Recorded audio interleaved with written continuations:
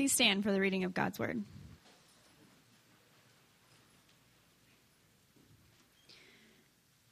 John 4, 1 through 26. Jesus knew the Pharisees had heard that he was baptizing and making more disciples than John. Though Jesus himself didn't baptize them, his disciples did. So he left Judea and returned to Galilee. He had to go through Samaria on the way. Eventually he came to the Samaritan village of Sychar, near the field that Jacob gave to his son Joseph. Jacob's well was there, and Jesus, tired from the long walk, sat wearily beside the well about noontime. Soon a Samaritan woman came to draw water, and Jesus said to her, "Please give me a drink." He was alone at the time because his disciples had gone into the village to buy some food. The woman was surprised, for Jews refused to have anything to do with Samaritans. She said to Jesus, "You are a Jew, and I am a Samaritan woman. Why are you asking me for a drink?" Jesus replied, "If you only knew the gift God has for you and who you are speaking to, you would ask me, and I would give you living water." "But, sir, you don't have a rope or a bucket," she said, "and this well is very deep. Where would you get this living water? And besides, do you think you're greater than our ancestor Jacob, who gave us this well? How can you offer better water than he and his sons and his animals enjoyed?" Jesus replied, "Anyone who drinks this water will soon become thirsty again, but those who drink the water I give will never be thirsty again. It becomes a fresh, bubbling spring within them, giving them eternal life." "Please, sir," the woman said, "give me this water. Then I'll never be thirsty again, and I won't have to come here to get water." "Go and get your husband," Jesus told her. "I don't have a husband," the woman replied. Jesus said, "You're right. You don't have a husband, for you have had 5 husbands, and you aren't even married to the man you're living with now. You certainly spoke the truth." "Sir," the woman said, "you must be a prophet, so tell me, why is it that you Jews insist that Jerusalem is the only place of worship, while we Samaritans claim it is here at Mount Gerizim, where our ancestors worshipped?" Jesus replied, "Believe me, dear woman, the time is coming when it will no longer matter whether you worship the Father on this mountain or in Jerusalem. You Samaritans know very little about the one you worship, while we Jews know all about him, for salvation comes through the Jews. But the time is coming, indeed it's here now, when true worshipers will worship the Father in spirit and in truth. The Father is looking for those who will worship him that way. For God is spirit, so those who worship him must worship in spirit and in truth." The woman said, "I know the Messiah is coming, the one who is called Christ. When he comes, he will explain everything to us." Then Jesus told her, "I am the Messiah."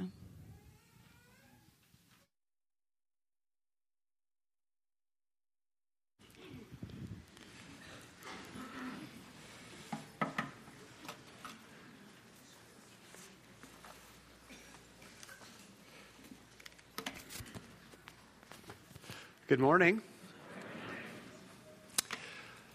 So this summer we are walking through this series on how to cultivate a rich inner life with God. And we're asking the question, what are some of the practices and postures and habits and disciplines that we can engage in that will help to cultivate this kind of relationship with God? And we're spending 2 weeks looking at the practice of worship.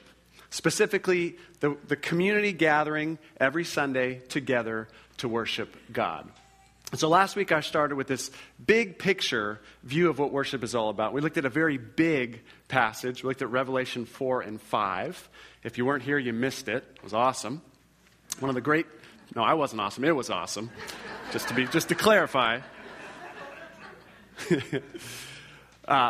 One of the great passages on worship where the Apostle John gets access into heaven. He sees the heavenly worship going on, and God is seated on his throne, and there's these living creatures and the 24 elders and all these angels, and then the Lamb is there on the throne, and they're worshiping God. And I talked about worship is essentially joining in that worship service that's always going on, finding our place around the throne of God and joining in the worship that is taking place. I gave you a definition last week of worship. It's just mine. It's not biblical, but I think it gets at the essence of worship. Worship is declaring and experiencing God's worth, right? Worship says worthy. You are worthy. Declaring experience of God's worth in our minds, in our hearts, and with our lives. And I think that happened last week. I think we all experienced the worthiness of God and sang out to him in a beautiful way. So this morning I want to get more practical and ask the question, okay, so if that's what worship is, what does that what are the implications for our time here on Sunday? What are some of the principles that we learn that can help shape how we engage in this space, in this case between 9 o'clock and about 10:15 every Sunday morning? So I've chosen another passage, another famous passage, John 4. Very different passage from last week. Last week's passage was very big, right? You got the throne, all these creatures, heaven, really big. In some ways, this passage is very small. You have one man, one woman, sitting by a well in the hot Middle Eastern sun talking about water. Okay? Very small, very intimate, but also very significant passage on worship. And there's so much in this passage, of course. There's about 10 sermons to preach from John 4. But I want to focus in on the conversation they have about worship in verses 19 through 24. Okay, so that's where I'm going to focus our time. Before I go through those verses, just brief context of the passage. I just want to acknowledge Jesus crosses pretty much every barrier imaginable in the first century to engage this woman. Okay, barriers of gender, barriers of race, barriers of culture, barriers of religion, every barrier imaginable he crosses. You would never see in the first century a guy like him talking to a woman like her. It just didn't happen. And yet Jesus crosses those boundaries in this beautiful way, and he gives her this wonderful invitation of this life-giving water that he can give to people. And he also confronts her with her brokenness. 5 broken marriages in her 6th relationship. And as she encounters this invitation and his knowledge of her every detail of her life, she comes to the conclusion, this is no ordinary man. And her conclusion, he must be a prophet. And she's right, he is a prophet. He's a little more than that, but he is a prophet. And so she begins in verse 19 to engage him in a conversation about worship. And she brings up this long-standing debate between Samaritans and Jews about how to worship God. So let me pick it up in verse 19, all right? We'll just focus in on these couple verses, and then I'm going to jump to some practical suggestions for us today. Verse 19, having been confronted, having realized this is no ordinary man, she says, "Sir, I can see that you're a prophet. Our ancestors," that's the Samaritans, "worshipped on this mountain, but you Jews claim that the place where we must worship is in Jerusalem." All right, so most of you know this. There's a temple that was built in Jerusalem, the capital city of Israel, and that's where the Jews went to worship. The Samaritans, years earlier, had built a temple on Mount Gerizim, which is close to where Jesus and this woman were at the moment. That temple had been destroyed by the time this conversation happens, but the Samaritans continued to worship on that mountain. And so she's asking, where is the right place to worship? Where's the right place to go and offer sacrifices? You're a holy man. You're a prophet. What do you think? Jesus, he almost never answers straightforward. And he doesn't answer straightforward here. But he says this, verse 21. "Woman," Jesus replied, "believe me, a time is coming when you will worship the Father neither on this mountain nor in Jerusalem." Verse 23, "A time is coming and has now come when the true worshipers will worship the Father in spirit and in truth." He says, there's a new time coming. In fact, it's here right now because I'm here with you as Messiah. The new time he's referring to is the time of the new covenant. Now let me just remind you what the old time was. The old covenant was the time of the temple, right? Where God told Israel to build a physical location, a temple. And that was where his presence dwelt in Israel. If you want to know where God's presence is, you go to the temple in Jerusalem. And in the temple, you have the Levitical priests who would come and do their work there, and they would offer animal sacrifices at the temple. So forgiveness of sins through animal sacrifices took place at the temple. So if you wanted to worship God, if you wanted to encounter his presence, if you wanted to experience the forgiveness of sins, you went to the physical location of the temple in Jerusalem. And Jesus is saying, but there's a new time coming, and it's here right now. He's talking about the new covenant that he as the Messiah brings about. Because as Messiah, he comes and he fulfills all that the temple in Jerusalem represented. Okay? He is now the place where God's presence dwells. He is Emmanuel, God with us, God in the flesh coming to dwell with his people. And he is the priest, and he is the sacrifice. He offers himself as a sacrifice for the sins of the whole world, for the sins of all time, once and for all. And then he's raised from the dead, and then he sends his Spirit on God's people. God's own presence dwelling in people, transforming them from the inside out. That's ultimately the living water that Jesus is talking about. So if you drink this water, if you take the Spirit in, this is a really magical water. You'll actually become a spring of water. This water will spring up from you and bring about eternal life. New covenant that renders this whole temple in Gerizim or temple in Jerusalem conversation totally obsolete. There's a new covenant, and with it comes a new kind of worship, a new kind of worshiper. What is that kind of worshiper? Look at verse 23 again. A time is coming and has now come when the true worshipers will worship the Father in spirit and in truth. No longer Jerusalem or Gerizim, but now worshipers who worship in spirit and in truth. Let me put this up. Familiar words to most of us. The true worshipers will worship in spirit and truth. I want to talk about those two words, spirit and truth, for a second. Look at your Bibles. How many of you, that word spirit, for how many of you is that a lowercase s? Lowercase s, spirit. One of you, two of you, three. Okay. How many of you is that a capital S? Interesting. Okay. How many of you are not looking at a Bible currently? Okay, I just did the numbers. I'm not great at math, but I did the numbers. It didn't add up to like 300. So, all right. More to say on that later.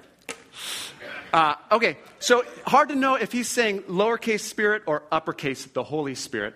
Both are true. If what he means is lowercase spirit, what Jesus is saying, the true worshipers will worship within their spirit. That is to say, in the core of their being, in their heart, in their inner person. That's the place, deep inside me, that's the place where worship will happen. If he means uppercase spirit, that's also true. It's because God's Holy Spirit is going to come and indwell his people in their spirits, so that God's presence will begin to change his people from the inside out and cause worship to happen within their spirits. Both are true, but in short, what in spirit means is basically in spirit worship is the opposite of merely external worship. What maybe we would call today going through the motions. Okay? The kind of worship that is, I go to this place at this time because that's what you do. I offer this sacrifice, or I say this song or sing these words just because that's what you do. A kind of going through the motions, external worship. He's saying, no. The new covenant brings a new kind of worshiper. Worshipers who are experiencing God's worth, his worthiness in the core of who they are. Who believe and experience this. They're not just walking through the motions. Now, there will be external things to this spirit worship, right? There may be a raising of hands. There may be a singing of the voice. There may be all sorts of places and things we do, but at essence, it is a heart-resonating, spirit-resonating experience for the people of God. In spirit. And then secondly, the true worshipers will worship in truth.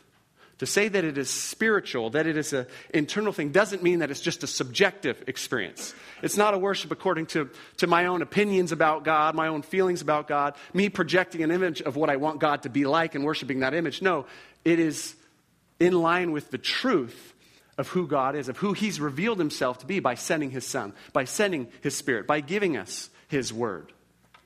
So that we're experiencing internally something that is in line with what is actually out there, who God is. Last week we talked a lot about contemplating the truth of who God, the God of the Bible is, this creator of all things, this Savior, the creator coming in, becoming the Lamb, dying for his people. We worship in line with the truth of who God is. That, Jesus says, those are the kind of worshipers the Father seeks. Those who worship in spirit. Those who worship in truth. That temple conversation is obsolete. There's a new way to worship.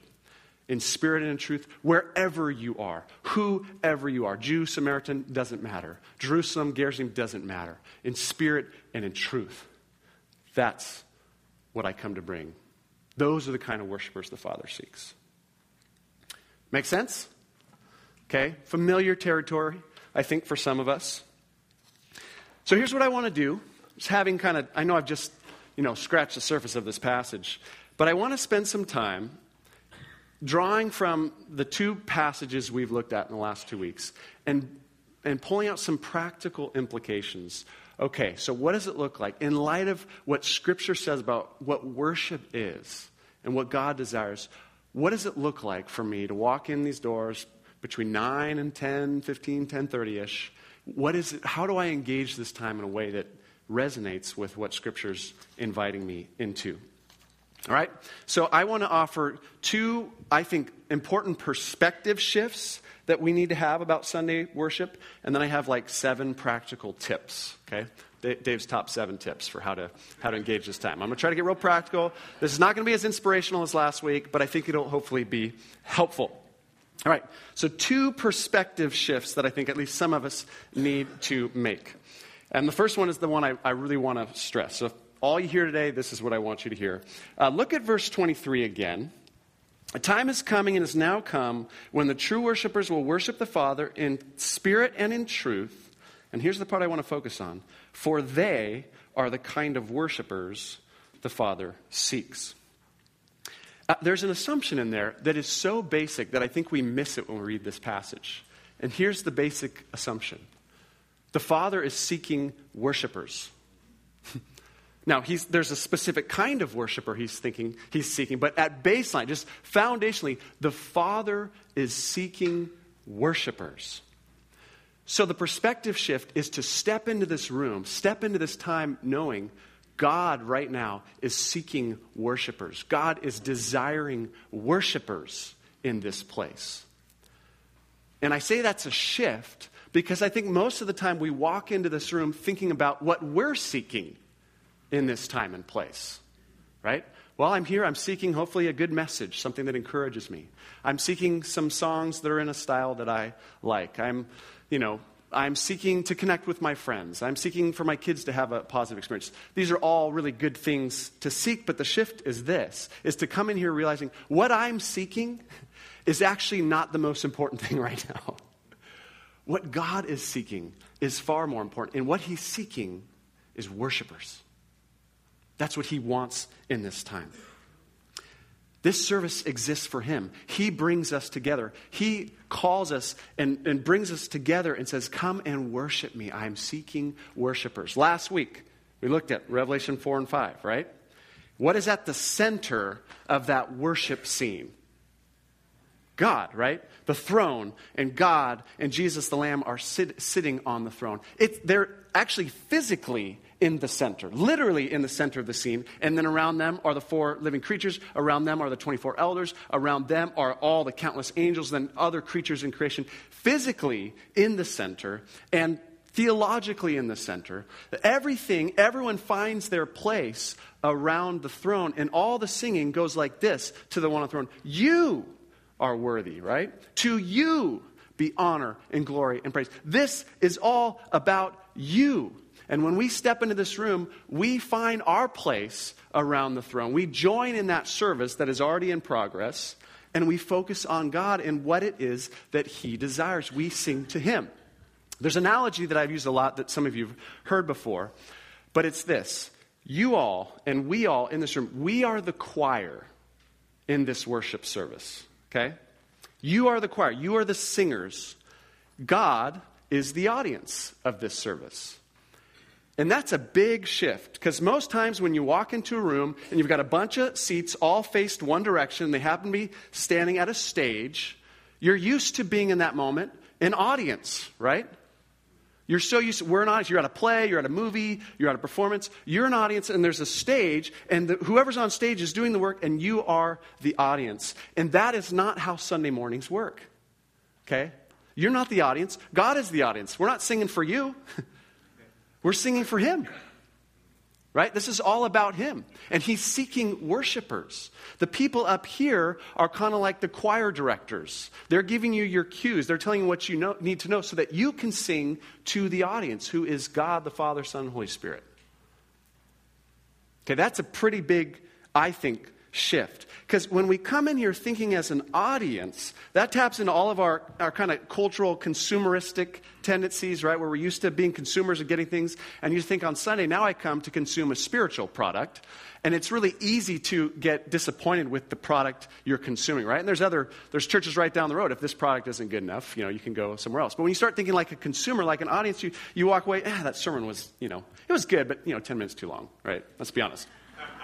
Those worship songs were like 100 years too old. That testimony was awkward. That, whatever. You start thinking as a consumer and you get disappointed with the things that aren't quite right. The shift is this. This time is not about our consumeristic desires. God is not seeking consumers in this time. God is seeking worshipers. That's what he wants. This time is for him. It's not for us. I am ultimately here to worship him. And the posture we want to have is to walk into those doors and be able to say to the leadership of this church, you're going to have to work really hard to try to get me not to worship. Okay, because I'm here to worship. So you're going to have to screw up everything to really keep me from why I'm here. I mean, the worship's going to have to be bad, the sermon's going to have to be bad, everything's going to have to be bad because I'm here to worship, and you're going to have to make it really hard for me not to worship. All right? It's a shift. It's a perspective change. And this is the beautiful thing, and kind of the ironically beautiful thing. When we actually take the focus off ourselves and say, God, this time is for you, the beautiful thing is we get blessed 100 times more. Because what happens is our lives actually get centered around the thing that they need to be centered around, which is God. And he pours out his encouragement to us, and he speaks his truth to us. And so the irony is when I stop thinking about what I want and say, God, this time is about you, I actually get way more back in return. And it's the way it's supposed to be, with God at the center and all of us around the throne. All right, so that's the first perspective shift. God seeking worshipers. This time is for him. It is not first and foremost for us. And then the second one is kind of just me talking here. It's not, I can't draw out something in the passage. But I want to encourage you to shift your perspective in terms of our service, to begin to see this whole time that we have together as a time of worship, okay? As a comprehensive whole. This isn't a lot of different things. It is essentially from, again, 9 to 10, 15-ish. It is one thing. It is God's people coming together to encounter God and to worship him in spirit and truth. It's one comprehensive time to do that. And I think sometimes we think of this time just in terms of its parts. I walk in, I know first there's going to be some songs, then I know there's going to be some announcements, I know there's going to be a sermon, there might be a testimony, there might be communion, there might be some more songs. We think of it in terms of its parts. I would like to shift our perspective. No, this is all one thing. It is a time to encounter God together and to worship him. Now, there's a variety of ways we encounter him, right? We encounter him through singing. We encounter him through the reading of his word, through the teaching of his word, through hearing testimonies of people up front sharing what God is doing in their lives, what God is doing in the community, through taking communion. There's a variety of postures we take in our worship of God. Sometimes we're singing a song that talks about how great he is, and we're in this place of praise, right, and adoration. Sometimes we're led through a time of recognizing our sin and our brokenness. We go through a time of confession. Sometimes we're in a place of gratitude for what God's doing. Sometimes we come together and pray for needs that we have. So there's all sorts of different postures in different ways we do this, but it's all part of one thing, which is to encounter God and to worship him in spirit and in truth, and to do that together. You see those shifts? I think if all we did was made those shifts, I feel like this place would be awesome. And it already is awesome. But I think it'd be awesomer if we did that. It's not in the notes, awesomer. All right, so with those perspectives, now I want to give you, these are my top 7 tips for Sunday worship, okay? Just practical things I would encourage you to think about. And I'm going to go for the jugular right at the beginning. Yeah. So here's what you got to think about here. Okay, here's what you got to think about. You are not the audience here.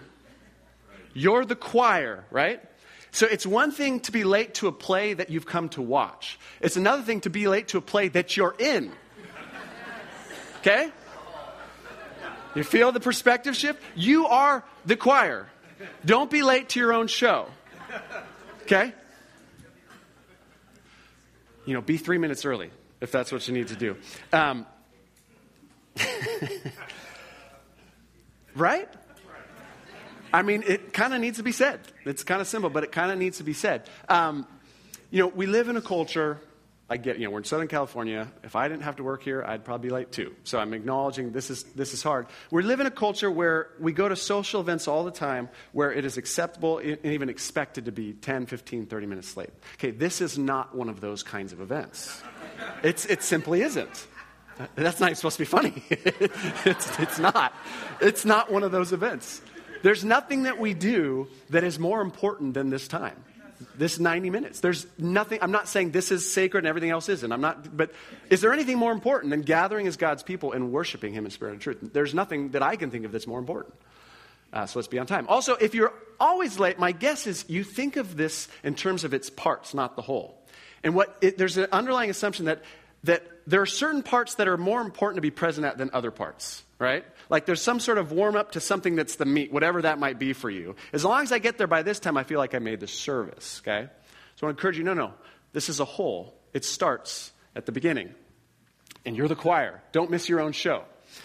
All right, second one is like unto the first, as Jesus would say. Stay late, okay? Linger afterwards. Don't schedule something that is 10 minutes after the service is supposed to end. I recognize you don't always have control over your Sunday schedule, but in as much as you do, don't schedule things. Don't put yourself in a situation where if the service is running 10 minutes long, you're starting to get anxious. You're starting to look at your clock. You don't want to be in that place. Plus, stick around, talk to people, hang out, share with one another what's going on. All right. Those are the hardest ones, I think, and the easiest. Next one. Pay attention to what I'm calling the prompts. Okay? So like I said, up front, you might have me, you had Christina, you had Scott. You have the choir directors. And we're prompting you, we're telling you to do certain things. And pay attention to those things. So you walked in here at the beginning, if you got here on time, and Scott said some things. Now, he's thought about what he wants to say, and what he's trying to help you do at the front end of the service is turn you into the kind of worshipers that the Father is seeking. He's trying to help you, actually, engage with God so that you might be the kind of worshiper the Father is seeking. So, when you come in, is his voice or any other voice, is that, the Charlie Brown, right? You're kind of looking around, you're looking at people. The service hasn't really started yet, so I'm doing this. No, he's saying something. What is he saying? Are you listening to what he's saying? And are you engaging in what he's encouraging you to do? Because I don't know about you, but I walk into this room, and my heart is not all ready for worship. I need someone to help me engage God. I need to hear Scripture. I need to have a moment of silence where I'm inviting God into something. No comments. Pay attention to that. I know this feels really basic, but these are important things, okay? You come in, don't be looking around, get present, listen. Christina's up here, she's praying. Mark is up here, he's leading us in prayer. What is he praying about? Where is your mind in that? I get it, we get distracted, but try to engage, try to pay attention to the prompts. Again, the point is, we don't want to go through the motions. We want to worship in spirit and truth. And the prompts are there to help us not go through the motions. Another way to do that, meditate on the song lyrics. We do work hard to choose songs that are rich in lyrical content, that are theologically grounded, that are worthy of us singing.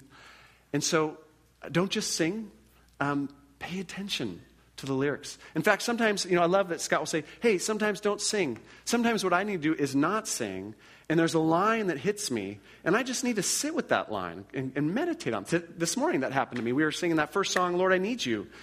And the chorus says, you're my one defense, my righteousness. And that lyric, I just thought, what is that saying? Of course, it's the courtroom scene, right? I'm guilty before holy God, and yet Jesus Christ, he's my defense. He steps in that place, and he's the reason that I've been acquitted and I go free. Well, that's a beautiful image. That stayed with me through the rest of that song. But pay attention to the song lyrics. Engage with your whole self, right? Heart, mind, body. And I think there's sort of there's an art to this, that each one of us has to learn how we're wired and in our own relationship with God, how to navigate this time so that we're really able to engage God. So sometimes, for instance, my heart is stirred, and that might move me to have my hands stirred, right? Like this. So it starts with the heart and it moves to the hands.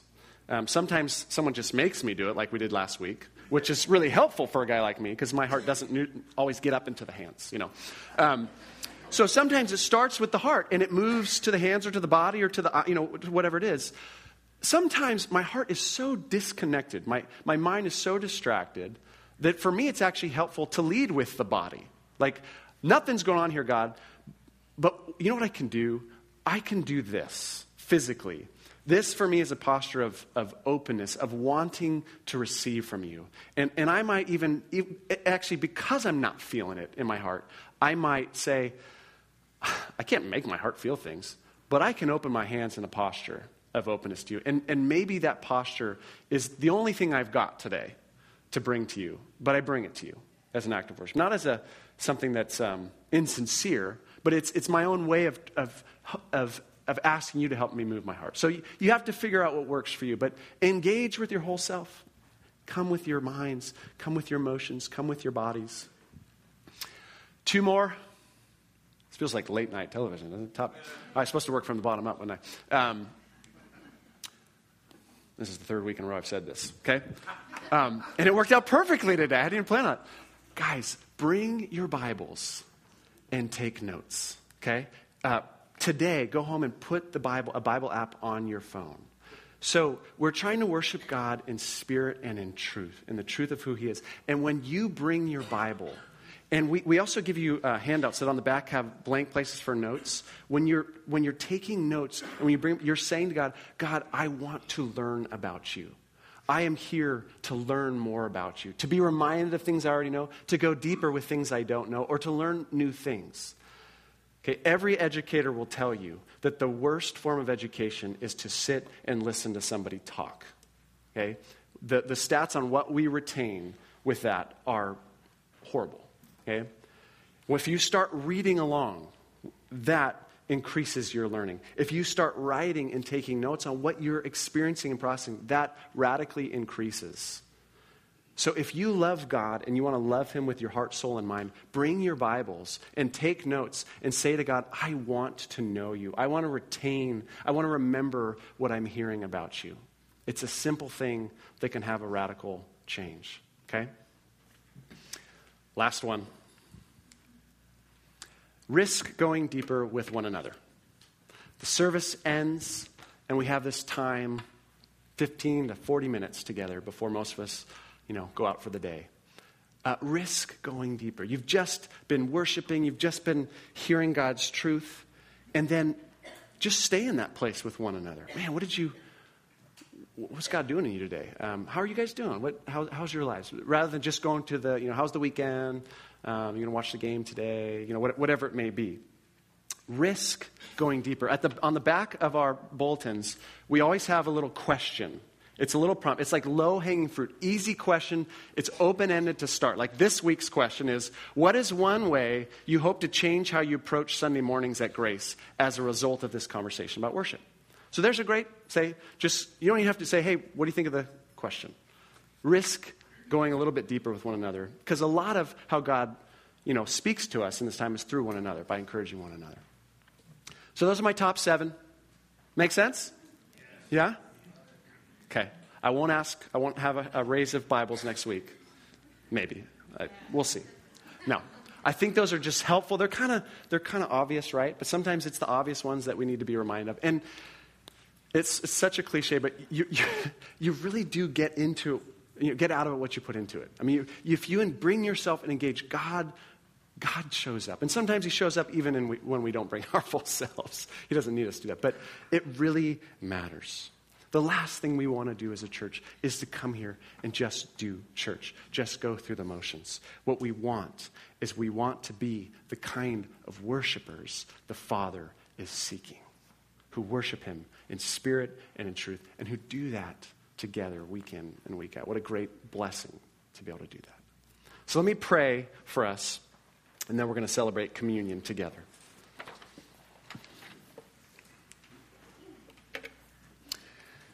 Well, Father, we want to give you thanks for something that for many of us we take for granted. That you sent your Son.